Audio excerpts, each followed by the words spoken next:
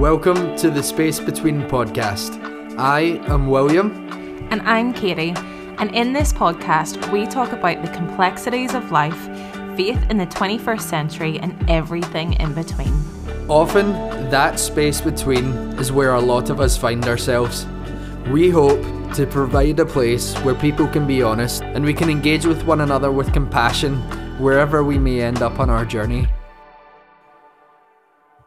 Hello and welcome to the Space Between podcast. Today we have Kristina from the DTR blog. Welcome to the podcast, Kristina. It's good to have you on. I'm so excited to be here. Thank you. Yeah, no problem. So for those who don't know you, do you want to tell us a little bit about yourself, who you are and what you do? Sure.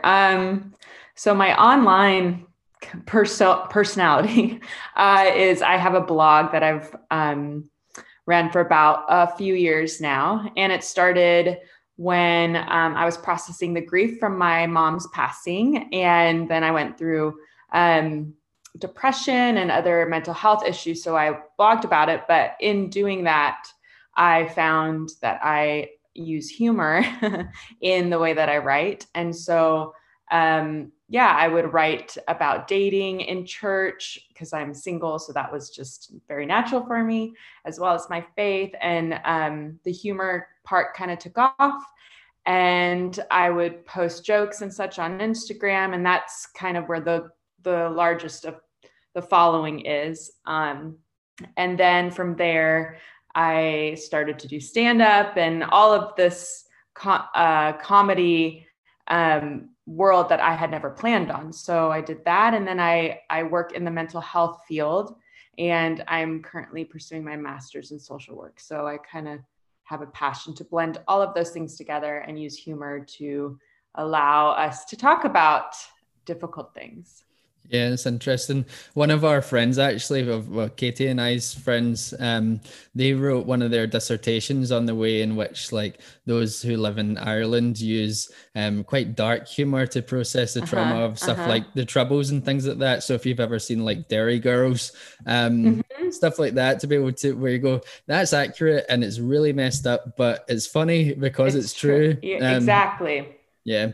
They say comedy comes from tragedy, but I like to say that comedy uses tragedy to create a healing and a new emotion from something that presented like a different emotion, like sadness, grief, and you are then able to talk about it in a way that presents laughter, and that's very healing. So yeah, just on that then, like, it would be interesting to know, on the topics that you write jokes about, that you write humor for, is there any that are more popular or get a bigger response where you can point to and go, okay, that's something that maybe we need to talk about a little bit more?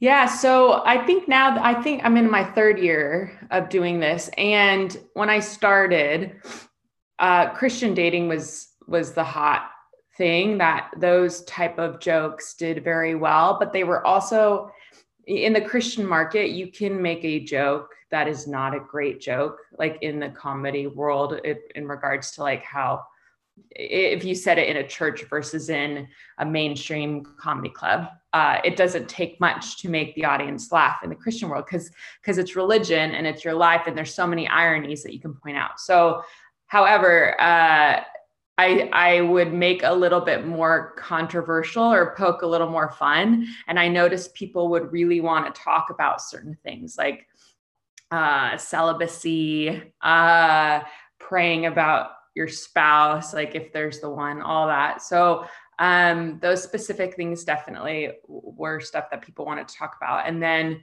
as I branched out, that to me became very cookie cutter to make those type of jokes. And so I started to do jokes about deconstruction process, about like white supremacy, infiltration of Trump in the church. And those were way more risky, but they did very well because people really wanted to talk about it. And at the time when I started doing that, it was a very touchy subject. So I love that. Like I love to find the thing that's the touchy subject and go after that. Yeah. And what's the pushback like on things like that? So if you have maybe more conservative Christians who would Yeah. take offense that it's not the church safe joke that's easy, how do you handle, and what is the pushback like on those sort of things? So I think that I was pretty safe with my jokes. Like I knew what I could write that would do well, grow my platform, easy peasy Christian dating. But with my background, like I'm Iranian American, my family are all immigrants from Iran. And my mother was Muslim, converted to Christianity through a Benny Hinn conference, who is a very charismatic preacher of the 90s. And so I would go to these Benny Hinn crusades, and that was our, mother-daughter dates. So I have a very interesting background and upbringing. And with that, I also have a very broad range of friendships, people of many different races, many different, belief systems, sexuality. And I noticed that all of those things were off topic, or like you couldn't talk about really any of those things. You had to stay in the confines of like what is allowed in the church to be discussed in the mainstream church. I mean, I live in Los Angeles, so I know everything about all the mega churches, the celebrities, everything like that. So working in the mental health field and social work, I am very passionate about, certain causes, very passionate about equality, very passionate about these things. And I could not go anymore without bringing up, like, why is everyone obsessed with Trump pushing this down our throats that we have to vote for him if we're a Christian? Because I heard it nonstop, to the point where it felt like if you were to speak out, something would happen. Like you would be like rejected or ostracized or whatever. Yeah. So finally I posted a blog and subsequent jokes, and I lost like 3,000 followers in that couple days. I had mega church pastors commenting, being like, I hope you pray for Trump more than you talk about him. And at the time, I just wrote a blog. I didn't even say anything political. It was on the specific things that he has said and done. And I quoted and, put the sources, and was like, as, Christian, this is what I believe is our mandate in, just supporting different things. And it was very basic. It wasn't anything outrageous, but just with that I got like the big mega leaders, a lot of them unfollowed me. But it's funny because the one guy, he wrote, I hope you pray for him and use the Holy Spirit to have discernment.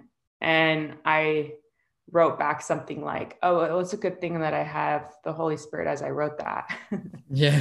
But, like what, you don't have the Holy Spirit any more than I have the Holy Spirit. And, but after that, it's so interesting because the people who are in the community, in my following in the community, they love the deconstruction, the liberal joke, just the honesty, being like, this is who I am. This is what I believe.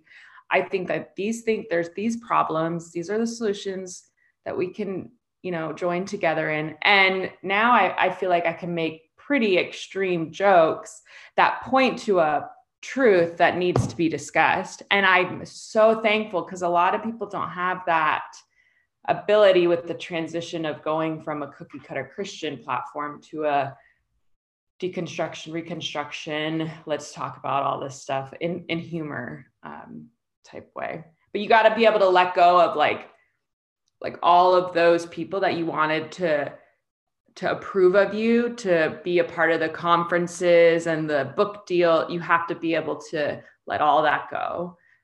That's not now part of your pursuit of success. And you know what I mean? And that for me was the big line. Yeah, it's interesting that it's like comedy, laughter, speaking truth, all that sort of stuff is things that people want and are just natural to desire, like to have in your life, and is why people will just scroll endlessly looking at memes for hours and hours, or TikTok videos or whatever.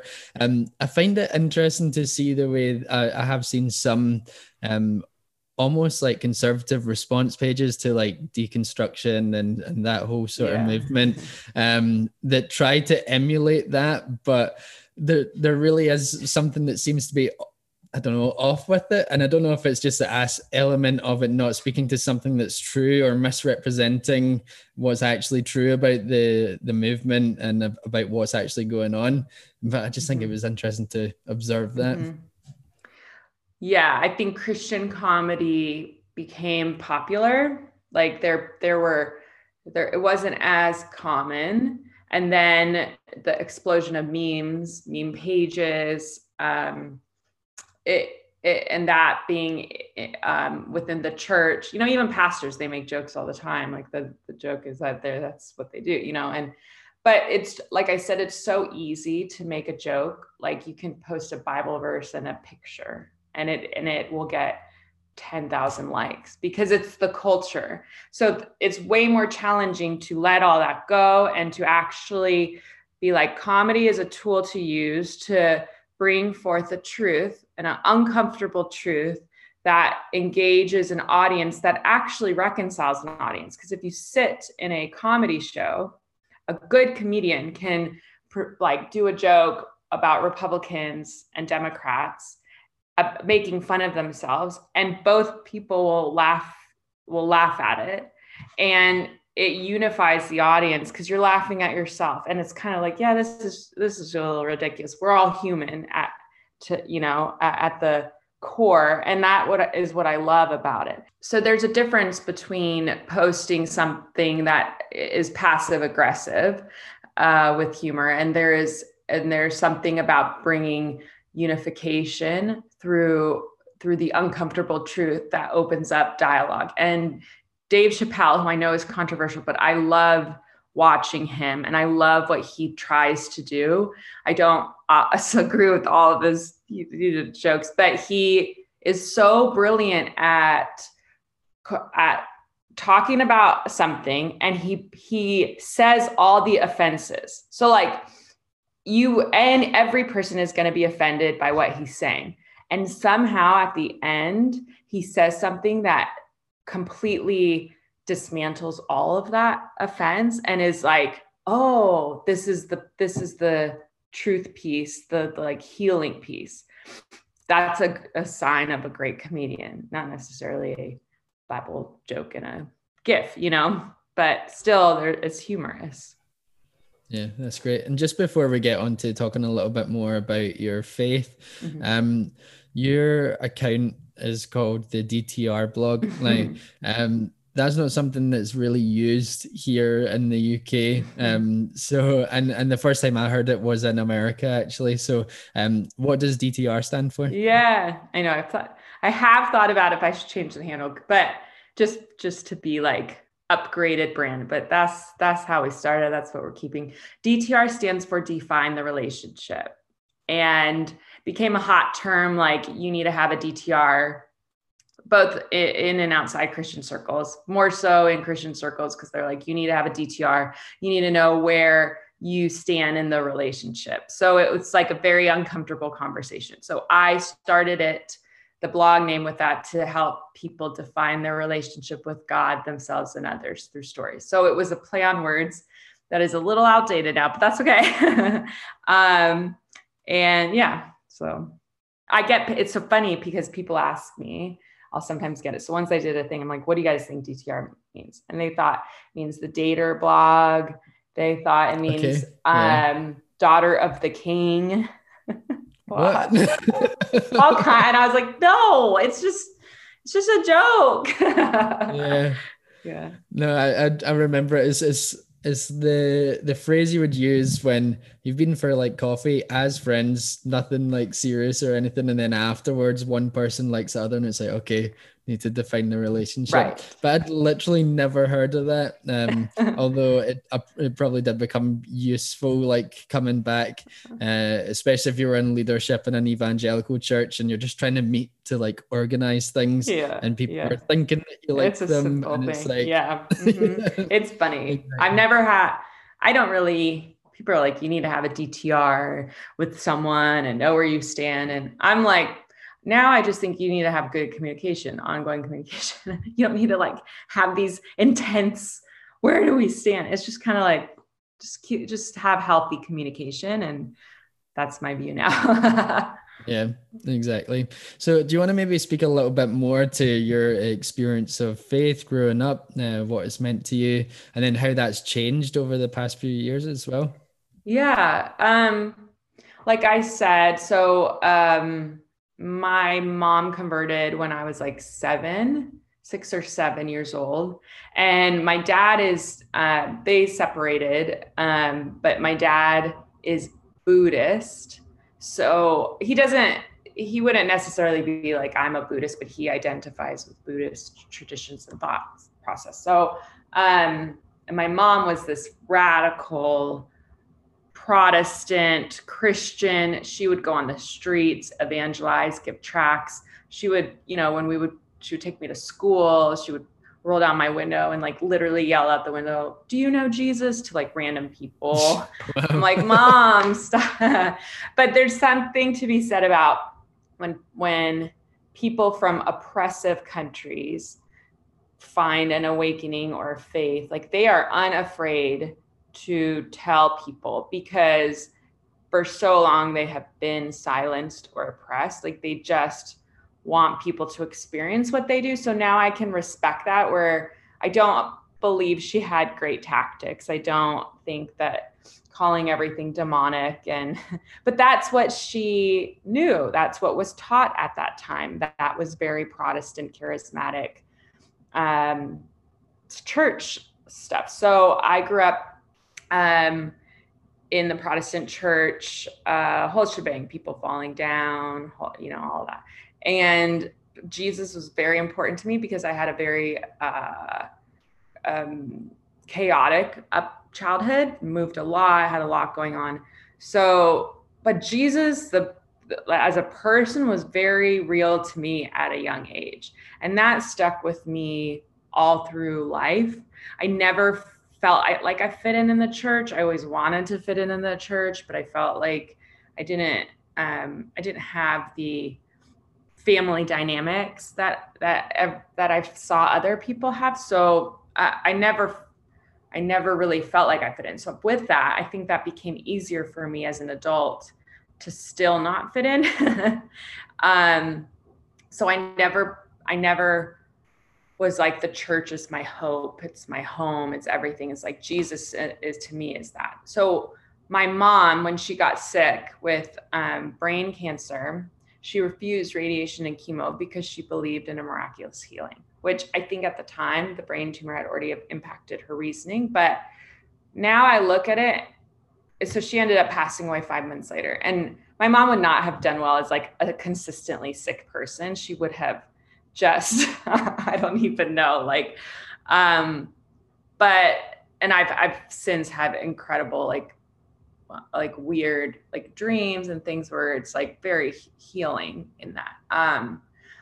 But I look at it and I'm like, I see all the things, for instance, with COVID last year and people, what they are preaching and teaching. And I'm like, my mom believed that because that was what was taught to her at some point. Right? Like science is the devil. My dad is a scientist. So yeah, I have a very complex worldview, and I'm thankful for that. But I do see the direct harm in preaching ideologies and theologies that are just not right.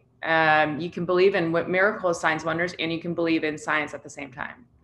Two things can be true at the same time. And I learned a lot of that in the social work and mental health world that I'm in with dialectics. And that principle is very powerful. It's very much in the Bible. And now that's why I speak out about last year. It was like, I cannot not say something about these large worship gatherings in the name of persecution to sell merchandise and albums and make money. I have a problem with that because I saw my mom go through that, like with Benny Hinn and with all of that. And so I went through a hard time processing after that, which I agree, I had grief and depression, anxiety, OCD, just, I could not relax really. And so I left my job, left everything. I kind of had like a nervous breakdown where I would have like 5 or 6 panic attacks a day. I moved in with my dad in a small apartment in Irvine, California. And for 2 years, I just went through a healing process, and I allowed things around me to kind of get silent, and I allowed myself to process. And that's all I did. So after that, it's like, I do not care what the church says or the evangelical church. I don't care. I don't think it's all bad. I think there's a lot of good, a lot of healthy things, but I do think there's a lot of unhealthy things. So I have no problem talking about that. And it does not at all affect my faith in Jesus. Like nothing can take that. Like that couldn't take it, then nothing's going to take it, That's how I feel.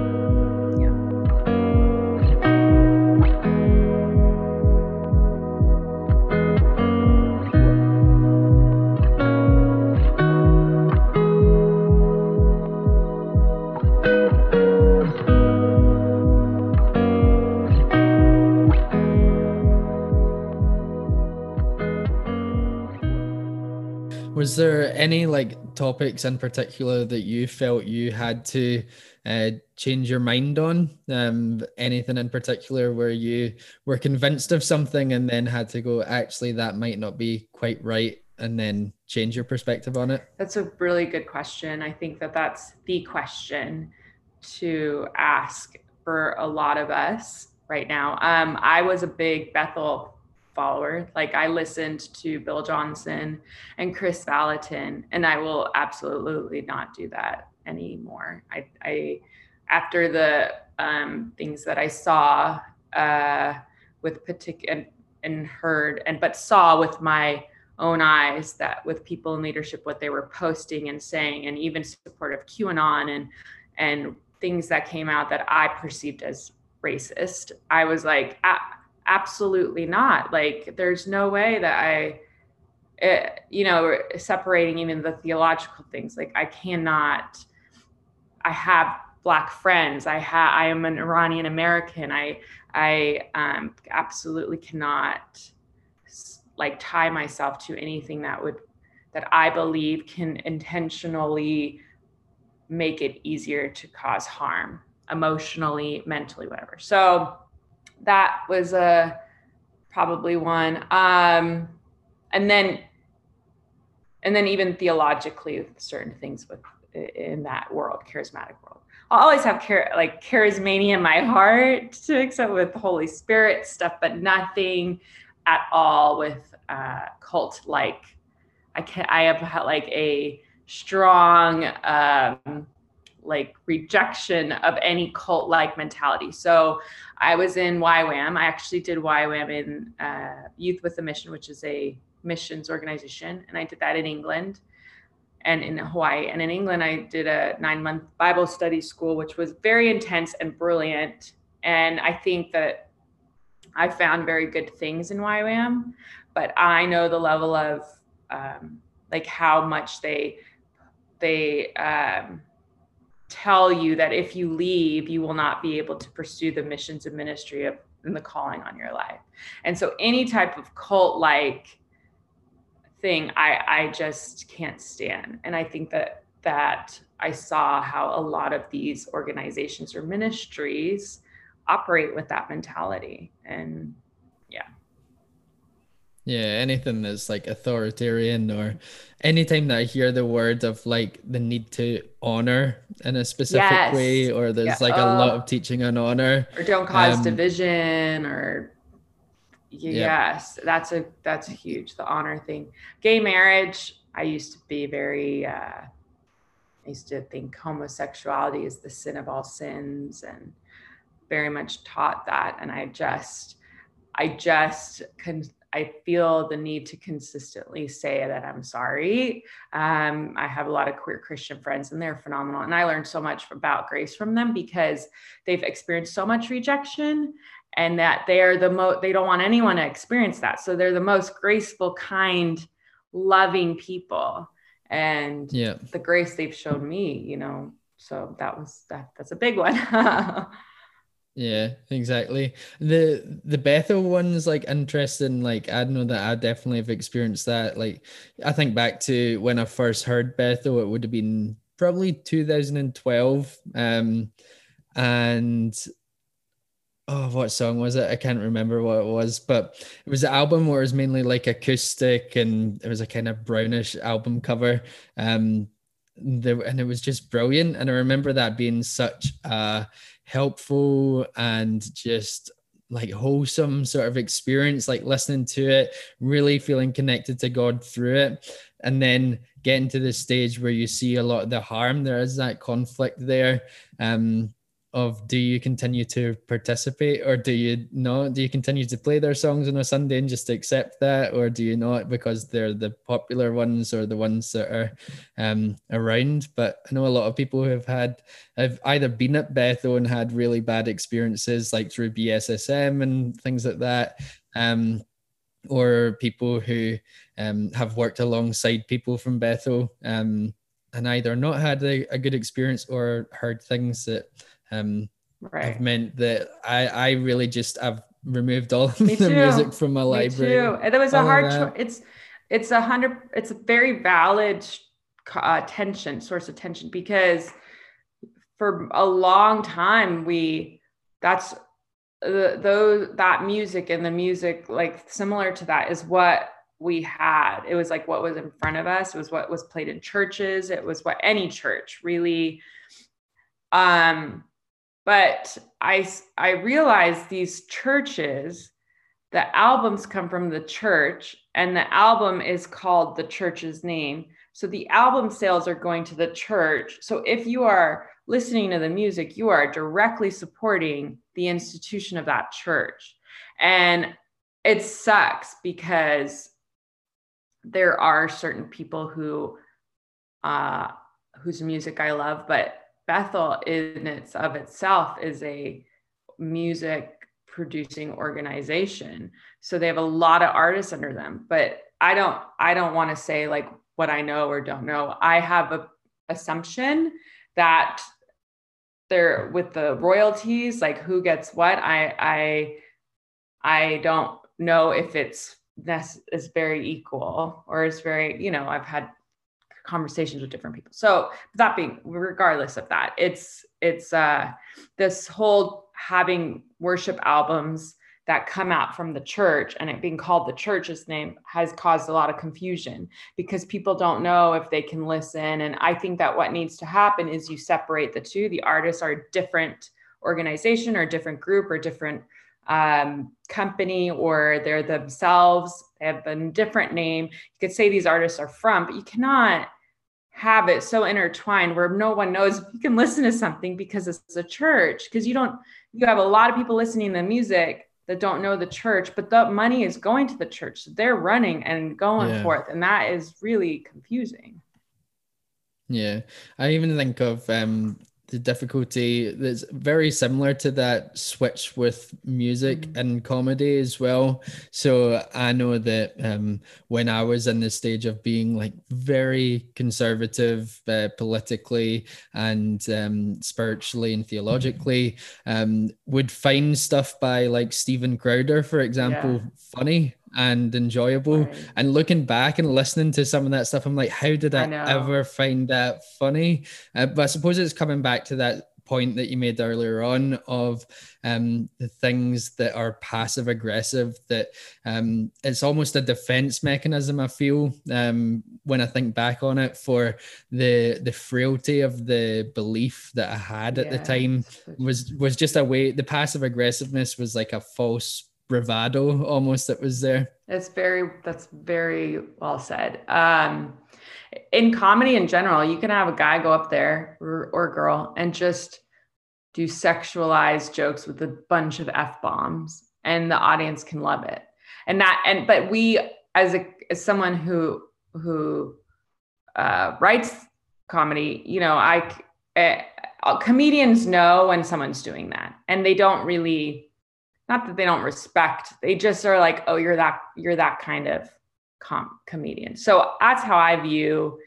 I'm like, oh, you're making that easy joke. All right, like you're making whatever it is, it's fine. But I have grace, because I think if I was so extreme on one side and I was able to process, be in the nuance, and be in a place where I'm at now, where you've had a similar experience, that gives me hope a lot of people can. And so I give grace. I'm like, well, you're just in the place I was. It's a little easier when it's not a mainstream, massive, internet figure or whatever. But I do think, sometimes I think it would be so cool if one of these guys with massive, uber conservative evangelical following just made that switch. It's just something clicked, and they just rerouted even a little bit all the people that be impacted. So I try to, it's like the example of Josh Harris, with purity culture, that he was such a massive voice for that, and then that switch, and definitely undermines a lot of the teachings of purity culture that went on from I guess Dayton Goodbye. Yes, that is a great, I respect him, because we all, I'm like, we're all single because of you. No, I'm kidding. And then he tried to fix it with a documentary, and then that didn't do well. And then he just was like, I'm going to stay out of this. And he stayed out of it, retracted all the content. And then now he's speaking a little bit more about his process, which is very relatable to a lot of people now. Maybe the audience just wasn't ready a few years ago to hear the things that he's saying, and now people are. But I just, as someone who is a little bit public figure, just a tiny bit, I can understand the level of regret that you would have, because you're so diehard purity. Like, I look at the things I posted 3 years ago on my blog and I cringe. I think if I wanted a book deal so bad then, had I had a book come out, I would be probably just like him now. Like, I'm so happy it didn't happen, because I was just so in a box and thinking that I was edgy because I would make a joke about Proverbs 31 and like not cooking. That was my level of edginess, which is cute. Right. But yeah, so maybe it'll happen with more people. That would be cool to see. Yeah, definitely. Do you want to tell us a little bit about some of the work that you're doing in your master's in social work just now? Yeah. So I went to school at UC Santa Barbara, and I got a degree in global studies, which I just was fascinated by wars and global events and international relations. And I wanted to work for the UN. And then after college, I worked in all tourism travel industries. So I worked for a private jet company, I worked for tourism. And then I left that and I went to missions, like YWAM. And so I think I saw like the rich and the poor, and I just was like, there's the same issues and problems, like there's things that are not being talked about in all of our lives. And then there's a level of advocacy that I want to learn how to do it appropriately and correctly alongside. I don't want the savior complex. I lived that for a few years. And then I went through my own mental health struggle. So I decided that I want to pursue psychology and mental health education wise. So then I went back to school and I got a job at a recovery home for women with borderline personality disorder and PTSD, alongside other things. And borderline personality disorder is highly stigmatized. It's probably the most stigmatized, but there's a lot of people who have it, that, especially in the church, that are not diagnosed. And it's the one mental illness that you can have that you can actually recover from. I'm sure there's a lot more to come out about all kinds of stuff. But basically, I noticed I was so unqualified for the job, but I got the job on the spot. And I told them I'm a comedian and my mom had BPD probably. And I just, was passionate. So it was so funny. They hired me on the spot and started working there. And I just loved the work. I loved the women who came in. They're just very traumatized. There were transgender women traumatized in the church. I'll never forget one of the women. She got up and then she was leaving, and I watched her whole healing process, and it was just incredible. And she read a poem, and she said, "I will always love the church even when the church rejects me." And I just was like, wow. To just encounter people as people and humans, and not have an agenda to convert them, and not anything. You just accept them as they are. You see that's enough. Like that's what we are called to do, is just to be alongside people in life and love well. And I learned that a lot of that is just sitting and listening and literally not saying anything, validating someone's experience, validating their feelings. And then they themselves learn and go on the journey of life. Like, you don't have to do anything. It's actually not healthy or good to try to do anything to fix things, because you can't rely on someone to do that for you in life, It was a very humbling experience. I then got to use comedy. I found the dark humor thing, the Scottish dark humor, very much relevant to that setting. These women were so funny, but it was so dark, but it was so funny because they went through really dark things. So I did a comedy class with them, and I was like, a comedy is just saying what you want to say and you feel like you can't say. So just say it, just write it down, just say it. And they all got up, and it was so funny. And I was like, man, there's really something about like healing if we just allow people to say what they want to say, a safe setting. So that was really awesome to do that. And I now have a passion to kind of fuse all of what I've learned and those experiences together and do it in a larger capacity. That's brilliant. It definitely is a very healing process. I even think of the experiences that I had in the church that I used to attend, and towards the end, there definitely were instances of religious and emotional abuse.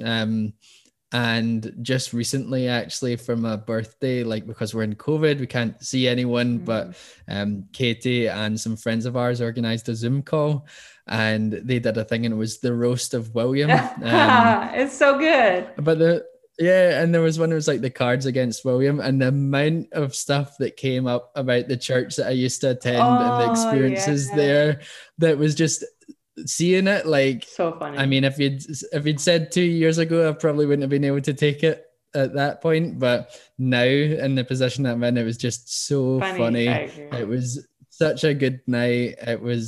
You just felt great afterwards, and it's like, okay, I'm justified in the hurt that I had, but then also I can laugh at it now and go, okay, I've grown and developed as a person. Absolutely. As well. And it's a relatable experience. It's not just even you. And I think if more people, if we talk about it, they'll see that. So if you were to tell these jokes, or if they were to tell these jokes in front of an audience, so many people will probably relate and laugh. And then it becomes healing for everyone, because you're like, we corporately went through this.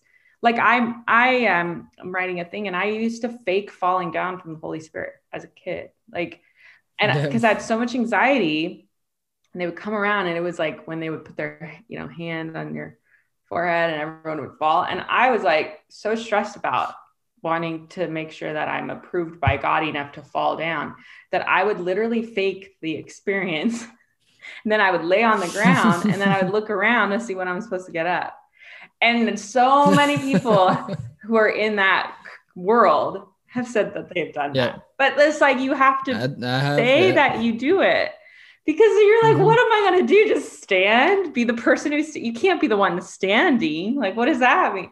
So it becomes funny. It becomes a very funny experience that you had at the time that was not funny, but just awkward at the time. My sister was one of the people that like pushed back on it and was like, I'm not going to fall over unless it's genuine.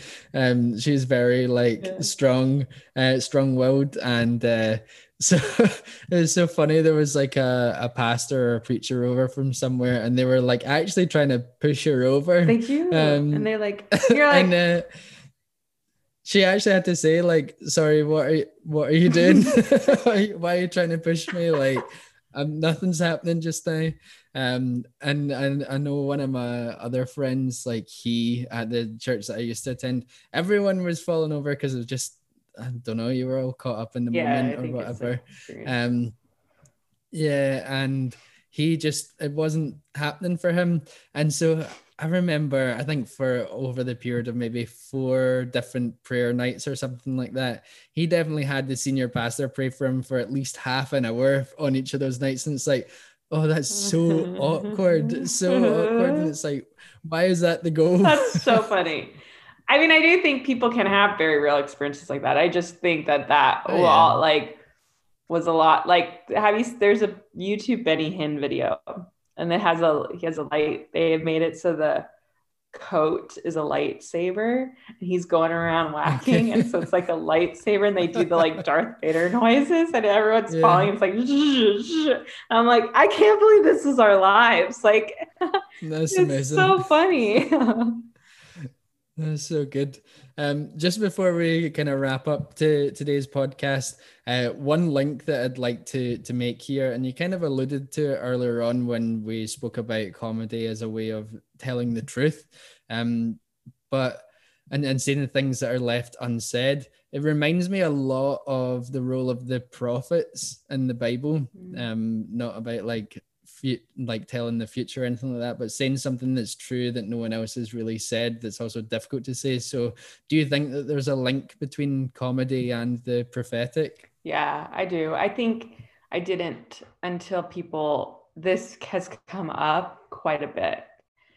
And you can kind of call it prophetic in outside and inside the church, like the same definition of that.